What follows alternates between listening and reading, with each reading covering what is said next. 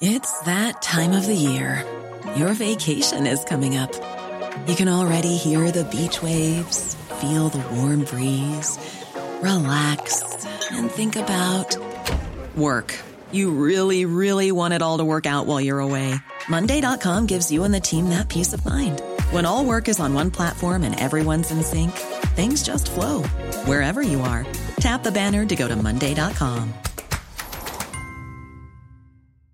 Ryan Reynolds here from Mint Mobile. With the price of just about everything going up during inflation, we thought we'd bring our prices down.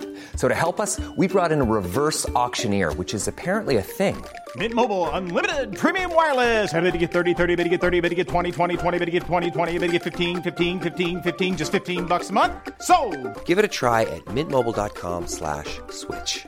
$45 up front for 3 months plus taxes and fees. Promo rate for new customers for limited time. Unlimited more than 40 gigabytes per month. Slows full terms at mintmobile.com. When you're ready to pop the question, the last thing you want to do is second-guess the ring. At BlueNile.com, you can design a one-of-a-kind ring with the ease and convenience of shopping online. Choose your diamond and setting. When you find the one, you'll get it delivered right to your door. Go to BlueNile.com and use promo code LISTEN to get $50 off your purchase of $500 or more. That's code LISTEN at BlueNile.com for $50 off your purchase. BlueNile.com, code LISTEN.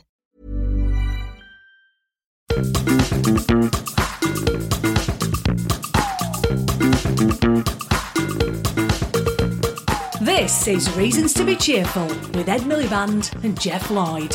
Hello! Hello! How are you? I'm really good. Sarah's going away this weekend. Oh. So I'm going to be home alone. She is performing on a cruise ship. Wow! I know! Wow! Why are you not going with her? It's an adults-only cruise ship. That would be a problem. It makes it sound debauched, which I don't think it is. How exciting is that? Well, this is very interesting that you had such a strong response to it, because I've never really fancied cruising myself, and yet you're incredibly enthusiastic. I think I'd be enthusiastic in theory, and then I went to see Death on the Nile recently. You know what I mean? It's sort of...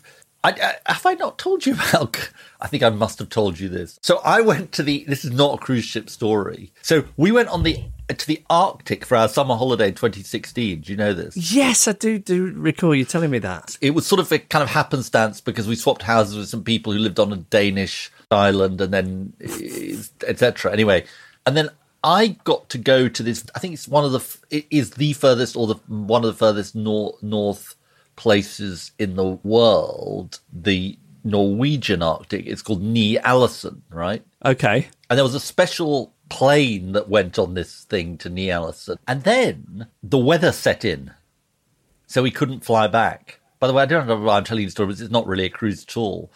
And the guy I was with turned out to be sort of quite important, right? And he's a chief scientist, I think. He's a lovely bloke. We were having dinner, and I said, what time does the boat, because I had to get a boat back to the mainland, what time does the boat go? And he said, I think it goes at 10:30, it's fine. And about 10 o'clock, we were finishing our herring or whatever we were eating. And he said, I think we should help along to the quayside for the boat. Anyway, we arrive, and the boat is sailing off into the distance. And he's like, to the man, what's happened to the boat? He says, it's a 10 o'clock sailing. And he's like... So basically, I was marooned. So you had to jump in and swim after it? One moment. The guy turns out to be quite important.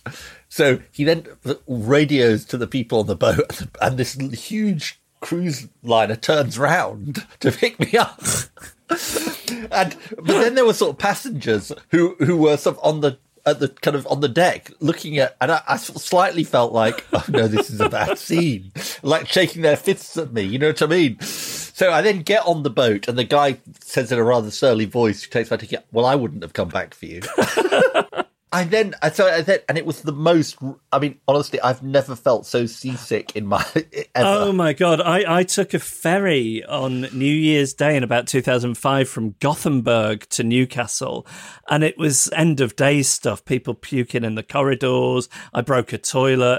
Some of those northern crossings can be brutal. Where is she cruising? From Lisbon to Malaga. I think it's 3 days. She's got to do 2 shows. What age group is it that she's... They're saying they're trying to attract a younger crowd, but I think that remains to be seen. So what you're saying, it's actually my demographic, 50 plus. Silver Sailors. 50 plus. Yes. And do you think it's a crowd that can, if I can put it this way, handle her material? You're alluding to the fact that she's a little blue.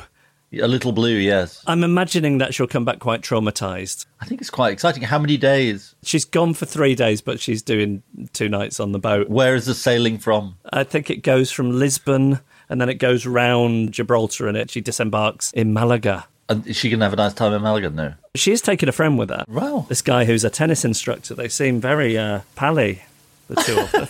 Well, that sounds great. Yeah, I think I'd like to do a barge holiday one time, but I think a cruise is probably a bit beyond me.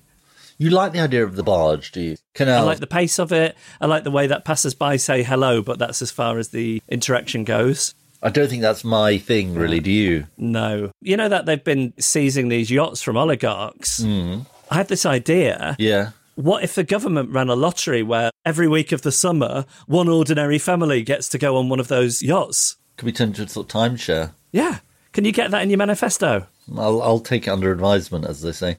Well, that is exciting. The great tragedy of it is she doesn't really enjoy an all-you-can-eat buffet, and I think that is one of the features. Yes. Yeah. I've got something to report, which is also travel-related, which is I think my cycling has improved.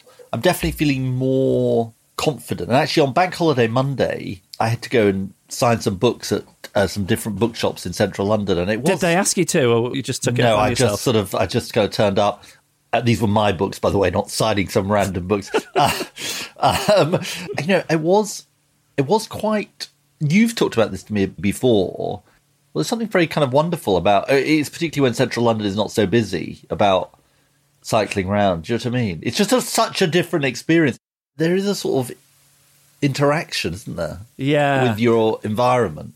Yes, and the way they've designed the cycle routes as well. Some of the main ones take you past some of the iconic London vistas and you feel like you're in a rom-com. I think that is true, actually. And, whereas in a car, you don't look around you quite in the same way.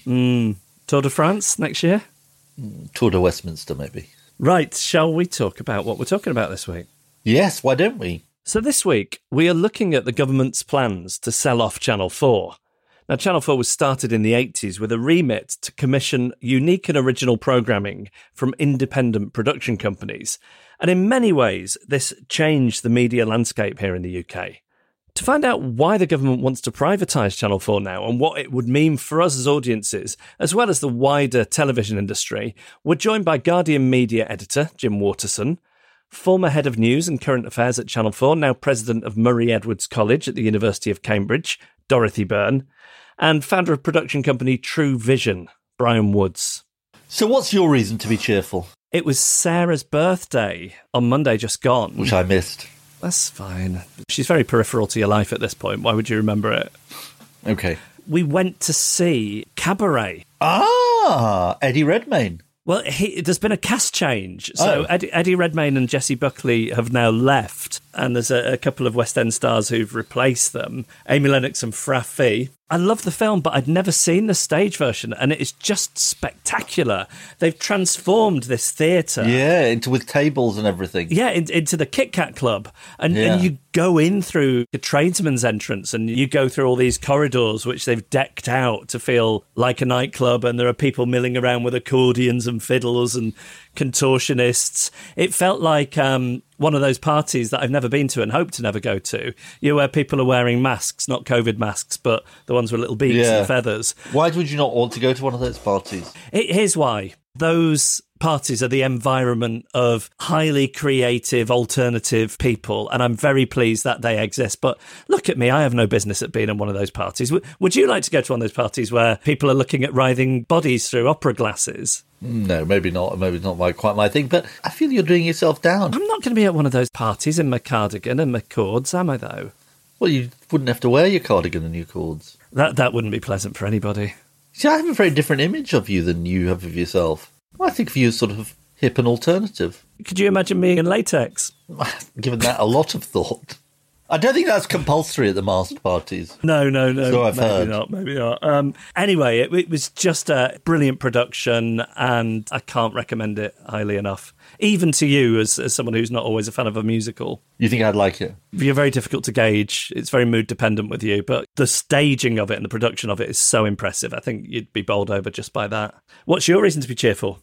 I had a unique experience, which is a few days ago, I was in the ponds on my own for the whole time. This is like you always hope that you're going to turn up at the cinema, for example, in the middle of the day and get the whole place to yourself. Yeah, and it was quite, I did think to myself, this is quite a remarkable, it was just me and the lifeguard. Dan. And a few ducks. It wasn't Dan, actually, but... What about your heron? I didn't see the heron, but I did think, God, this is pretty amazing. It was 14 degrees, which in my book is relatively warm. Were you free to conduct your various data readings with your thermometer? Actually, I didn't have my Zapper. I think we've got more on the Zapper later, but I didn't have my Zapper with me. What a wasted opportunity. No zapping. Reasons to be Cheerful, a podcast about ideas with Ed Miliband and Jeff Lloyd.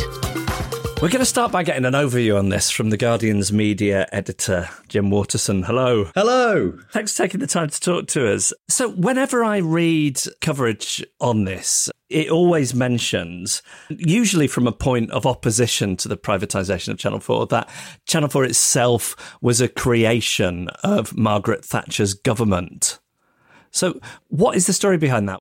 It's a really good line, ironically often deployed by people on the left at the moment, saying, well, if it was good enough for Thatcher, why isn't it good enough for the current Conservative government? The thing was, Thatcher felt that ITV and BBC, which were the only TV channels around at that point in the early 80s, were, in the same way that the current government attacks the Blob, she felt that they were big institutions that crowded out the potential for small companies to come along and make their own shows and to disrupt them. And essentially, Channel 4 was part of a scheme to encourage small businesses and to get different things on air that way. And it was banned from making its own programme. So whereas BBC and ITV would make a lot of stuff in-house and have its own teams, and when they wanted a new Saturday night entertainment show, they'd go to their Saturday night entertainment team and say, what have you got in the can? Channel 4's rule was, it will be a broadcaster, but it can't make its own shows. And it's stuck to that all the way through. So everything you watch on Channel 4 has been made by a private company. And a lot of private companies got very rich off that, and it helped kickstart the entire scene in the UK, which now makes all the big hits for Netflix and things like that. It was a real changing point in the whole history of British TV. And it changed broadcasters in that the BBC, I think, about a quarter or maybe even a third of its programmes are made by independent companies. ITV, I think it's about half. And that wasn't really the case prior to Channel 4. It really pushed a lot of people out to create their own businesses, to take risks. It really, in some ways, was the Thatcher dream of someone could start their own business with a few people and within a few years sell it out for millions. And this is why it's quite funny to see sometimes from the left this line being deployed, because it was Thatcher's small business dream coming true. And what about the distinctiveness of Channel 4? What was baked in, to use this phrase you hear everywhere, what was baked into the remit that means the type of programming is particularly unique? Well, it's always had a brief to do things differently and to do distinctive programming. That's changed over the years. Some of its critics would say it's been watered down to the point where it's not as distinctive as it was in the 80s and 90s and not as risk-taking as it once was. But in its legal underpinning, it has a requirement to make things that are different, to serve underserved audiences and to represent Britain. And how is that different to the BBC, where just by the very nature of the licence fee, everybody in the country is a stakeholder and you would get those programmes presumably anyway? That is an argument. A lot of people listening to this maybe didn't even know that Channel 4 is still owned by the government, because why would you? It's a channel you turn on and it's got adverts on it. It's run on a commercial basis with the profit put back into making more programmes. And the fact that the government owns it is an anomaly. It's an unusual situation. You've got the BBC that's funded from the licence fee. You've got ITV and Channel 5, which have to do public service output, but are entirely run on a commercial basis. And you've got Channel 4 in the middle, sort of providing, in their eyes, a launch pad for lots of small companies and to do things differently. So given that it is this anomaly, what is the reasoning behind the sell-off? Is it like an ideological conservative thing that we don't like public ownership, or is it more personal to Boris Johnson's government? Even the people in the Tory party who are ideologically against TV channels being owned by the state, they don't really necessarily care about changing that. If you were starting from scratch again today, you'd be hard pushed to find support in the Tory party for a state-owned broadcaster. But equally, a lot of Conservative MPs are standing up and going, well, while we wouldn't naturally go down this route, if it ain't broke, why are we trying to fix it? So you've had Nadine Dorries being ridiculed a little bit for suggesting that a privatisation would set Channel 4 free to compete with Netflix. And I think that possibly misses the point in terms of what people are so keen to preserve. But what is the existential threat from streaming services?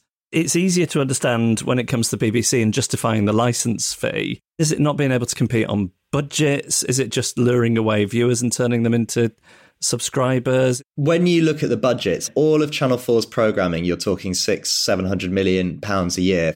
A single series of The Crown on Netflix can cost 100 million. How could you ever get Channel 4 to a point where it could compete with that?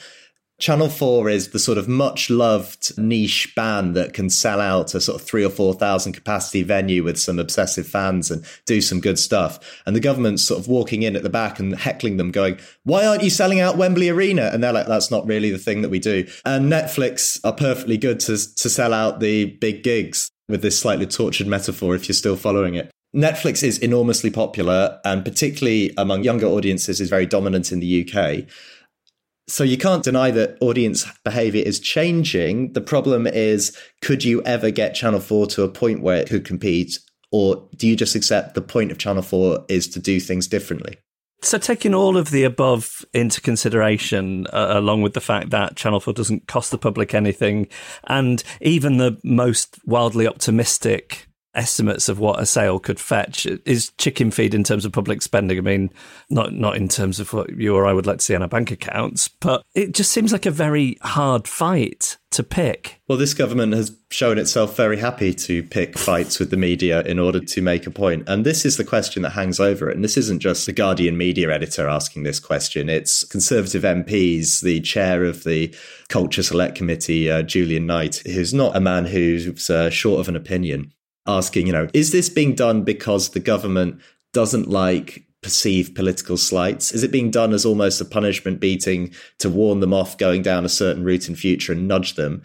Or is this being done, if we take the government on face value, because they genuinely think Channel 4 is a great thing and it would be better off if it could thrive and have someone put a few £100 million of investment into it and grow it? If the privatisation goes through, I'm imagining that Gogglebox or Derry Girls or Naked Attraction could continue to thrive on a commercial channel. It's not like good programmes have never come out of purely commercial channels before. What would change for viewers, theoretically? A lot would depend on, during the big parliamentary debates that will be had, where MPs will sort of argue over what clauses need to be put in to protect a privatised Channel 4. How many restrictions do they put in? Because if they put in a load of restrictions, you've basically got Channel 4 as it is, with the obligations to make all the programmes it currently does. But that's not very enticing to a private buyer. Whereas if you get rid of all the obligations, well, you've not really got Channel 4. You've just got a slot on your TV, broadcasting whatever, and that's maybe more attractive to a private buyer. So you've got to balance the two things if you're selling it off. How do you make this enticing enough while also making sure that MPs are happy enough to vote for it because they feel that certain things will be protected? And then what about the television industry? Given that Channel 4 did transform the landscape and now lots of British television is made by independent production companies. A lot of small independent TV production companies get their sort of first commissions from Channel 4. And they're the ones who are most worried. And you can tell this because they're all writing to their MPs and going, look, do you really want to put the 10, 15 person strong business that's just getting going in your constituency out of business? If a big private buyer came in, some US network buys this channel, they'll want to put their own shows on it. They'll want to deal with the big boys. They'll want to buy in shows from other global companies. They won't be bothered to take that meeting with the startup in Leeds and spend the time talking through what ideas they've got, because it's not really commercially sensible. You can usually get more viewers by putting out Drek rather than really going out of your way to do something experimental, because there's a risk involved.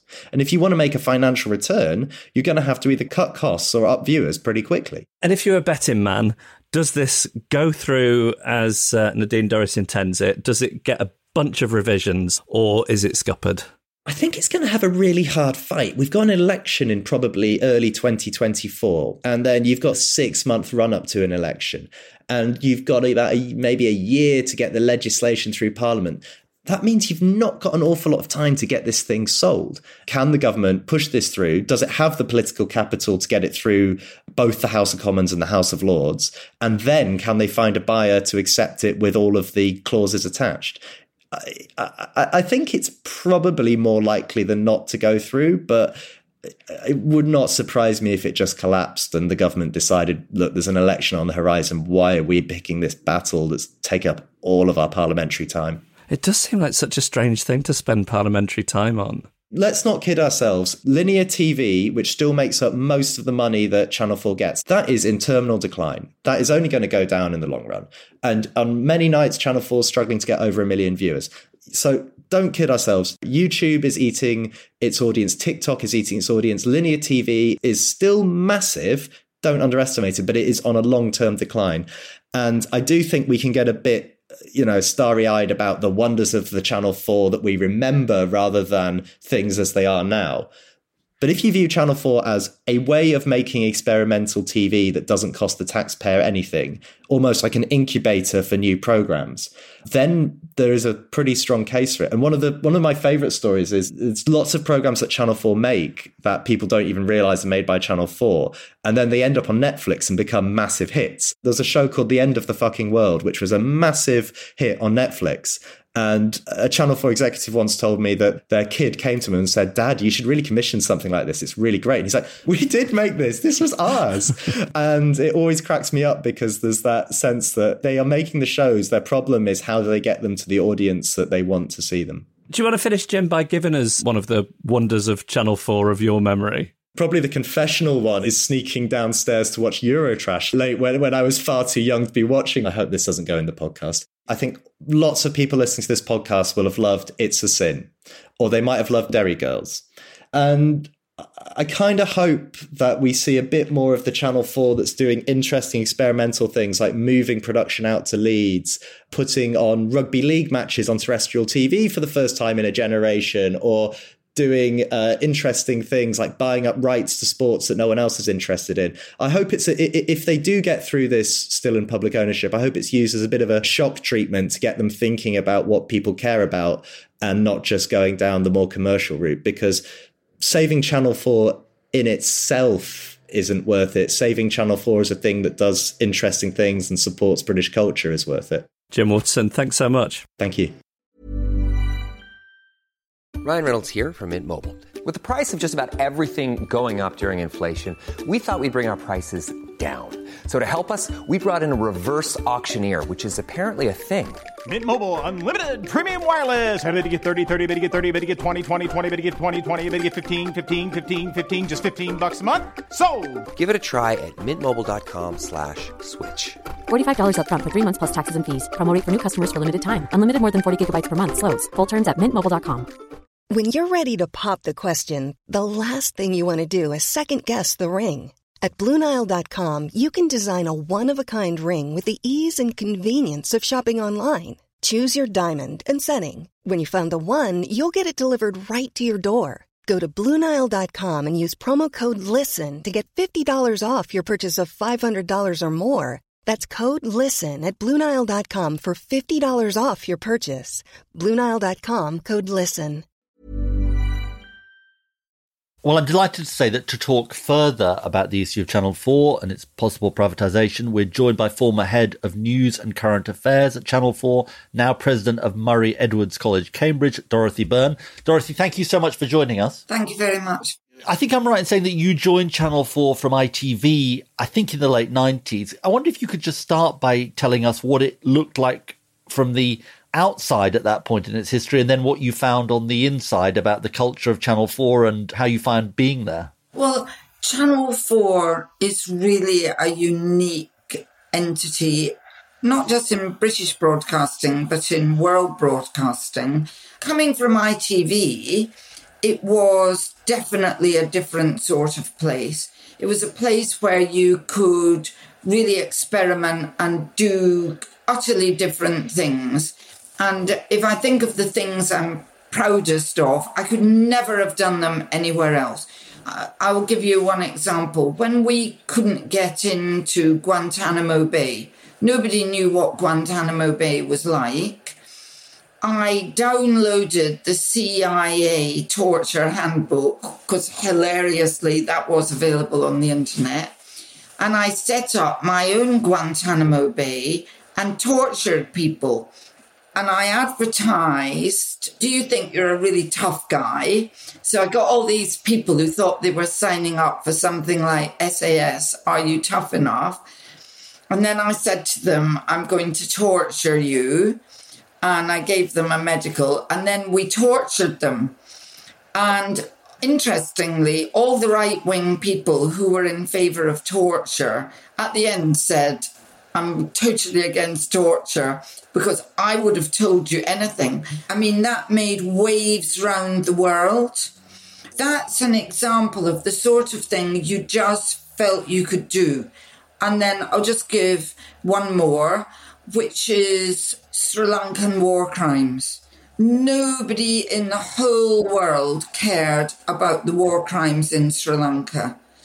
And we made this extraordinary film, and David Cameron, a Tory, as it happens, the Prime Minister, watched that film, and it was just before the Commonwealth Heads of Government Summit, and he said, I am going to Sri Lanka and I am going to put to President Rajapaksa the information that I have just seen in that Channel 4 programme. That's because we did things that other people didn't do. The last film I commissioned was about how women are misinformed about HRT and not given it. ITV or the BBC wouldn't have commissioned it because they just go, nobody will watch that. Someone said to me, well, only old women will watch that. And I said, well, I've got news for you. There are a lot of old women. And actually, you're wrong because the perimenopause can start in your early 40s. And the children of women going through the menopause and their male partners and their employers, they all want to know. Millions of people have watched that programme. And at its best, that's what Channel 4 is. And it doesn't cost you any money. And that culture of disruptiveness and boldness that you described, so it's still present at Channel 4, but has it become a smaller slice of the pie since you began working there in the late 90s? And is that part of what perhaps has left it vulnerable?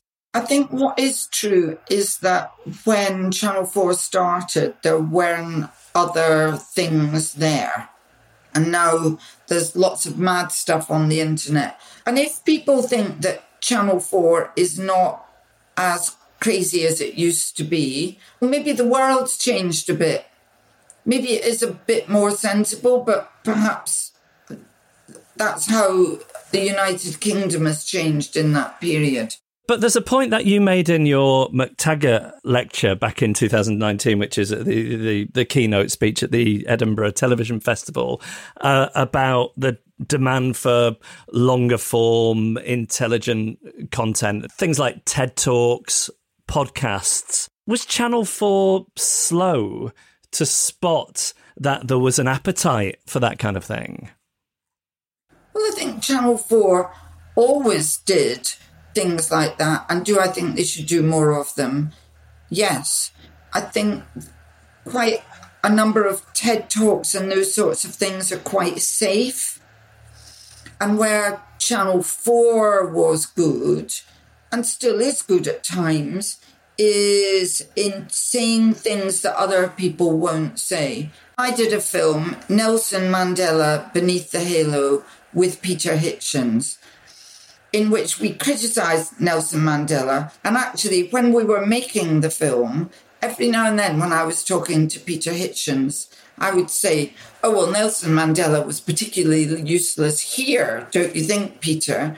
And Peter would go, I don't know, Dorothy. You're saying that, but I don't know what I think. And I'd go, well, you do know what you think. We have agreed all this. And after the film went out, he said, I found it so unbelievable that Channel 4 had commissioned me to make a film about Nelson Mandela being useless, that I thought you were secretly filming me. And it was all a stunt. I got Kelvin Mackenzie to make a film, How to Save the Tories. He ran out of ideas of how to save the Tories. That was quite interesting. I had to think of some because there wasn't enough in the programme. Talk to us about Channel 4 News, Dorothy, and its distinctiveness. It's absolutely key. Nobody on earth believes that even when Channel 4 is privatised, they will keep 1 hour of expensive, investigative, international news in the heart of prime time. There is no way that a commercial company over time will want troublemaking, difficult international investigations going out between 7 and 8, because it's the inheritance you then get at 8 o'clock for your more popular programmes. But you cut your teeth on World in Action, which to younger viewers, I think they'll be surprised to hear that there was world-class investigative current affairs journalism on ITV back in the day. And that existed because, as a commercial broadcaster, they also had requirements to fulfill. So is that something that could only exist in another era? Or could a sale have that stuff written into it, that whoever buys it would have to keep providing those hours? We know that isn't what's going to happen. In the era of Granada, totally commercial company, much less competition, we were always told that Granada had told ITV, you can have Coronation Street if you take World in Action before it. Really hard, expensive current affairs, and then straight into Coronation Street. That balance worked while there was less advertising competition. For ITV, as a huge mainstream broadcaster, that no longer worked in the heart of prime time. Talk to us about the government's argument that privatisation would free Channel 4 to compete against Netflix. Well, that would be like me competing with Angelina Jolie. You know, I'm a marvellous person. I'm the president of a Cambridge college, but I'm not a major film actress. It's entirely irrelevant. Nor could Angelina Jolie compete with Dorothy Byrne. Compete with me. Netflix does one thing. It makes very expensive things like Bridgerton, long documentaries for an international audience. Channel 4 is about my country. It's making programmes for me to help my democracy. It's got a totally different purpose. Netflix is over there making Bridgerton, which is fabulous. And Channel 4 is over here making programmes about poverty in the north of England. Why people are not fully engaged with our democracy. What's wrong with NHS cancer treatment? That isn't what Netflix is doing. How optimistic do you feel about this privatisation being defeated? Well, at first, I felt really depressed and thought it's going to happen. And then, I mean, the fact that when the government did a consultation, only 2% of people in Britain wanted it to be privatised and 96% were against. Those are figures that a politician should look at. My experience of Channel 4 is the people who watch it most, Channel 4 News, is actually Conservative MPs. They really like it. So, yeah, they criticise it, but that's because they're actually watching it. It's a tiny group within the Conservative Party where they are really throwing red meat to a relatively few supporters. How is it red meat, though, if there's so little support for it amongst Conservatives? Because there's support among a certain smaller group of right-wing Conservatives who just think privatisation is always good. They don't seem to have learned from, let's look at the probation service, was that good? I think they're out of step with the rest of the country and actually out of step with most Conservatives. Well, look, Dorothy Byrne, we're really grateful to you for joining us. We're really grateful to you for setting out your case against privatisation. Thanks so much for joining us. Thank you very much indeed. To round the conversation off, we have Brian Woods, who's founder and executive producer at True Vision, which has made many acclaimed and award-winning films for Channel 4 over the years. Hello, Brian. Hello. Thanks for joining us. We're trying to get at what is so unique about the culture of Channel 4. And I wondered if I could ask you, what do you remember about your first pitch to the channel back in the 90s? I think so. The first pitch that really sticks in my mind to Channel 4 was when we went along and talked about a film that became The Dying Rooms, which was revealing that there was a policy in China, the clash of the one-child policy and the son preference meant that girls were being abandoned and left at orphanages, and that the central control of the government meant that those orphanages had to report the consistent numbers of babies in there. And so they were literally neglecting babies to death to keep the numbers at an appropriate level. I did talk to the BBC about it, but the editor of BBC's Panorama at the time didn't really want to do a China story, wasn't very interested. We then went along to Channel 4 and commissioning editor at Channel 4 went, this is a fantastic story, really important. Not sure how we're going to afford it, but it's too important not to do. We have to tell this story. That film then certainly changed my life completely. It was shown all around the world. I think it was, for a long time, it may still be, it was Channel 4's best-selling ever documentary. That was one of those films that was so central to Channel 4's raison d'etre of sort of making trouble. I remember the commissioning editor at the time loved it because he said, this is going to cause trouble. And that's what Channel 4 should be doing. That's a clear point of difference with the BBC, that culture of disruptiveness. Yeah, there are some brilliant journalists in the BBC, and there's clearly a desire to bring important stories out. But everybody I've worked with at the BBC is constantly aware of the fact that whatever they say is going to be jumped on and is going to be criticised by certain aspects of the press and by politicians. And that does cause a nervousness. A lot of the conversation, Brian, so far is focused on what privatisation would mean for Channel 4 audience and the type of programmes that are made. Can you also, though, talk to us about the role that's played in the industry in terms of the independent sector and how in today's landscape, which is different than the landscape of when it was founded, how selling it off would affect companies like yours? So I'm involved in two companies. I'm involved in True Vision, which is based in Cambridge, and I'm also a director and shareholder of Candor Productions, which is in Leeds. We set up in Leeds before Channel 4 made any announcements about moving there. My colleague Anna Hall, who runs Candor, has lived in Leeds all her life, and she really wanted to set up a production company there because she felt there was a lot of talent there.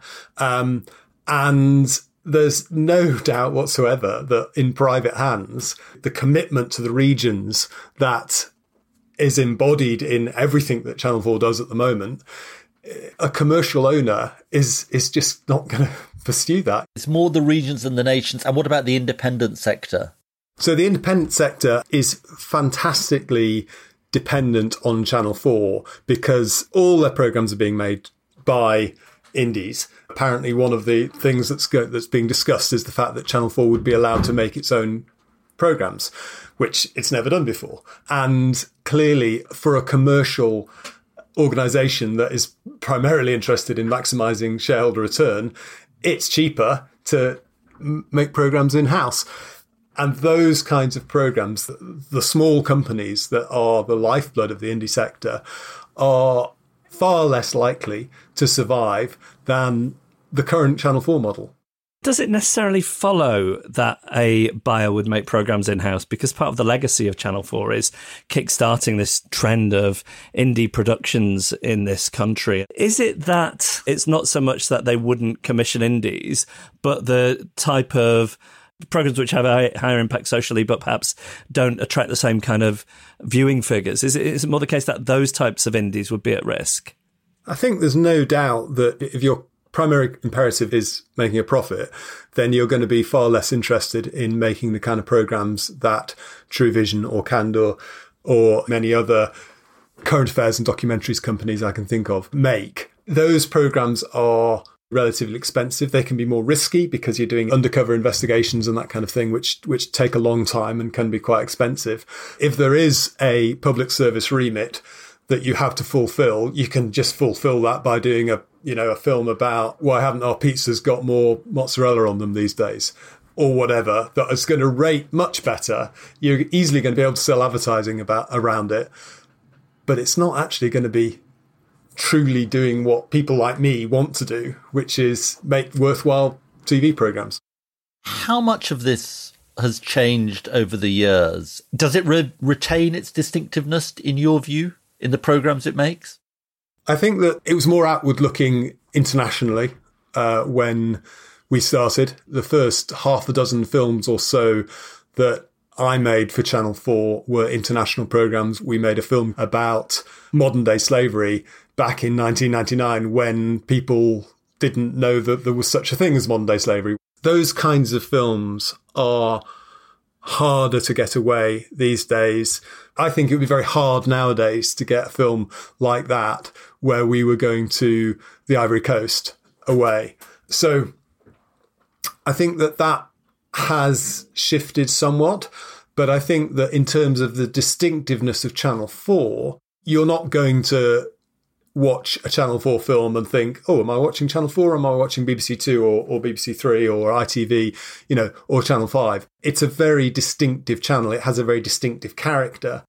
We've all had our heads turned to a greater or lesser extent by streaming services like Netflix and Apple TV, and that gets overstated, but undoubtedly that's only going to increase. What does that look like from an industry perspective? And in what way would a privatised Channel 4 either increase or curtail the power of those streaming services? The interesting thing is that the government's position on this seems to be quite confused because they don't seem to understand that the streaming services are kind of in a completely different space to Channel 4. It's like, oh, well, they're on the screen and therefore they're all the same thing. I've been in this industry for 30 odd years, and in that time, for the first 20 odd years, I remember endlessly going to conferences and so on and being told that documentary was in crisis. Documentary always seemed to be in crisis. It was always the death of documentary, and everyone was always harking back to the golden age of documentary. And then for the last 10 years or so, people have stopped saying that because they can't really get away with saying that anymore, because BAFTA brought back the award for Best Documentary. The Oscars started making a big fuss about the documentary award. One of the interesting things when COVID hit was all drama stopped and all entertainment production pretty much stopped. And suddenly the broadcasters were looking at the sort of tumbleweed going across the schedule 6 months, 12 months, 18 months down the line. And they turned to us factual producers and said, we need more hours to fill. And when we get that right, when documentary makers get that right, they rate just as well as really high-end, really expensive drama. Why does Channel 4 continue to have a distinctive mission if what you've said about documentaries and the last decade and the streaming services is right? If you look on Netflix, then you will find really brilliantly made things like The Tinder Swindler, beautifully produced, really good stories, really well told. But there's a tiny handful of them. And one of the reasons that Britain leads the world in documentary production and that everybody around the world looks to Britain when it comes to documentary is that we produce so many, and therefore we have this really great ladder up which documentary producers can climb. There are tens of hours of documentary, new documentary on British television every week. In America, HBO produce a few, Netflix produce a few. There's a tiny amount of production of factual programme and documentary. And therefore, we're a lot better at it, frankly. We're really, really good at it because we get to practice a lot and we get to make mistakes a lot. And we can make shorts for BBC Three and so on. So that kind of thing. And gradually work our way up and gain more experience. We're fans of optimism on this podcast. And to finish, I won't ask you to look in your crystal ball and tell us what's going to happen with the proposed Channel 4 privatisation. But more broadly, if you look to the horizon, what do you feel optimistic about for the TV industry in the UK? I do factual programmes and I do factual dramas. And I'm incredibly optimistic about those because there's never been more on TV and on the streamers being produced. I sincerely hope that that will continue to be the case with Channel 4. I fear if somehow they do manage to persuade enough Tories to troop through the lobbies and get this away, then that won't be the case and it'll change a lot for the independent sector. The independent sector will be devastated by that and a lot of jobs will be lost. But hopefully MPs will be sensible enough to realise that this idea is utter madness and you shouldn't fix what ain't broken. Well, if you want to stay on the line after we finish recording, I'm pretty certain that Ed will be pitching you his idea about a local MP who, in his spare time, solves cold cases in his constituency. But for now, Brian Woods, thank you so much for taking the time to talk to us. Cheers. What did you think? Yeah, I think like a lot of people, when I heard about this privatisation proposal, it stirred up a lot of warm feelings towards Channel 4 and a lot of nostalgia. And then, as I knew we were going to do this episode, I've been trying to empathise with how a Conservative might think about it. And in a country which already has an extensive network of public service broadcasting in the BBC, how easy is it to justify something that was set up as almost like a proof of concept that there was another way of doing it other than the BBC?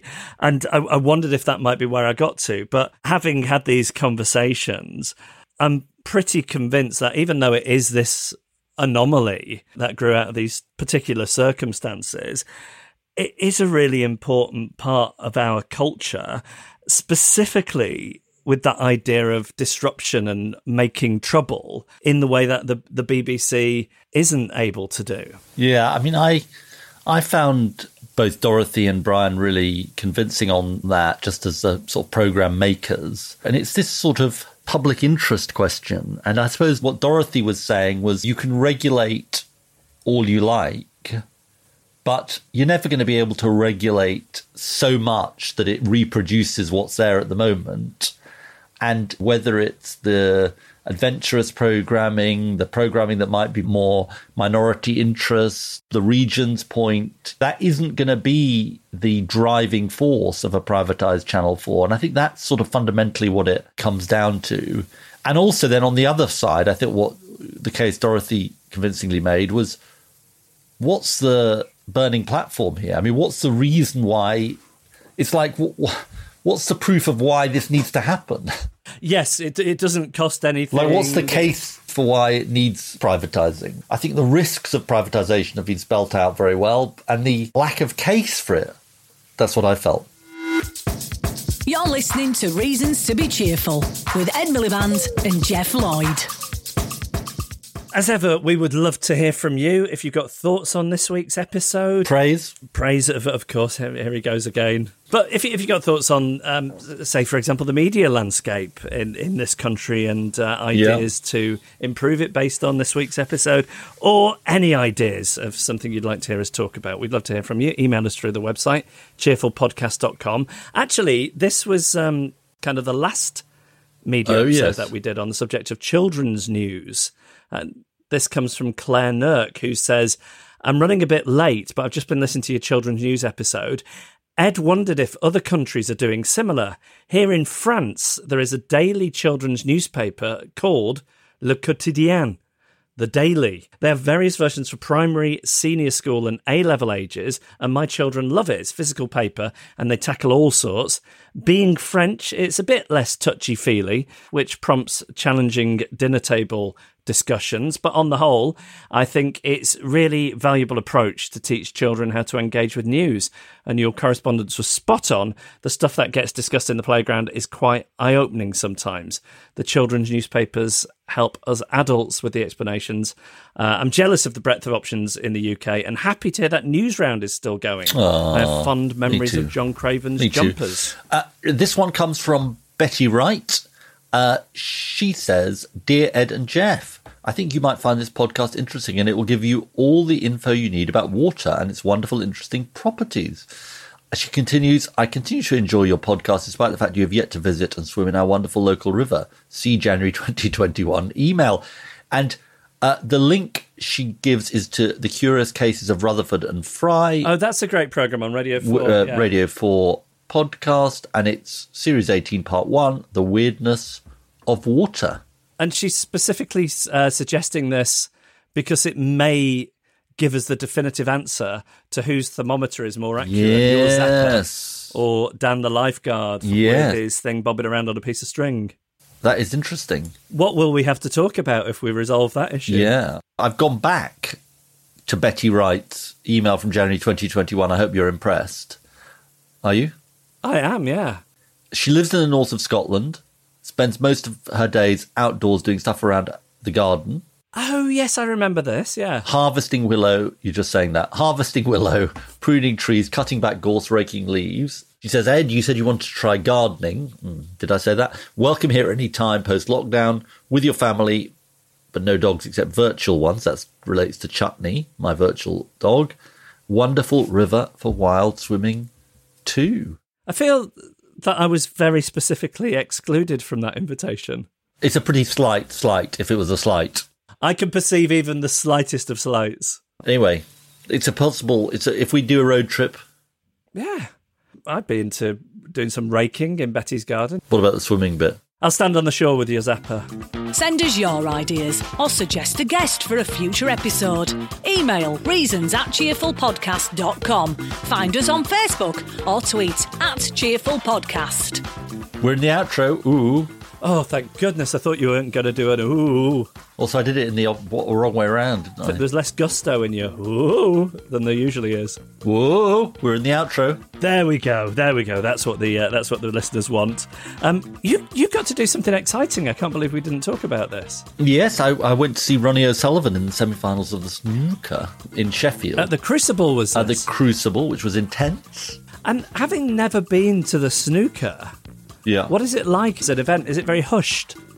Yes, it is quite hushed. You're allowed to sort of cheer and shout and scream before the frame, but there is a sort of...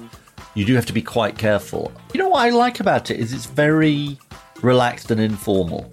I've met some of the... Did you watch snooker when you were growing up? Yes, people like Dennis Taylor, Alex Yes, well, I talked Higgins. to Dennis Taylor and Steve Davis and Stephen Hendry. And well, they were all there. They were around, yeah. And John Virgo, do you remember John Virgo? I do, yes. Lovely bloke, John Virgo. All of them very nice. Anyway, so it was fun. Yeah. And I'm very pleased for Ronnie. Shall we thank our guests? I'd like to thank Jim Waterson, Dorothy Byrne, and Brian Woods. Emma Caution produces all the audio for our podcast. All the research and guest booking has been provided by Joe Kenyon at Goldfish. Gail Lofthouse is our announcer. Ed Seed composed the music. James Deacon made our idents, and the artwork was designed by Henry Cole. He's been home alone while Sarah's cruising. He's been swimming alone whilst Dan the lifeguard's on a day off. And these have been Reasons to be Cheerful.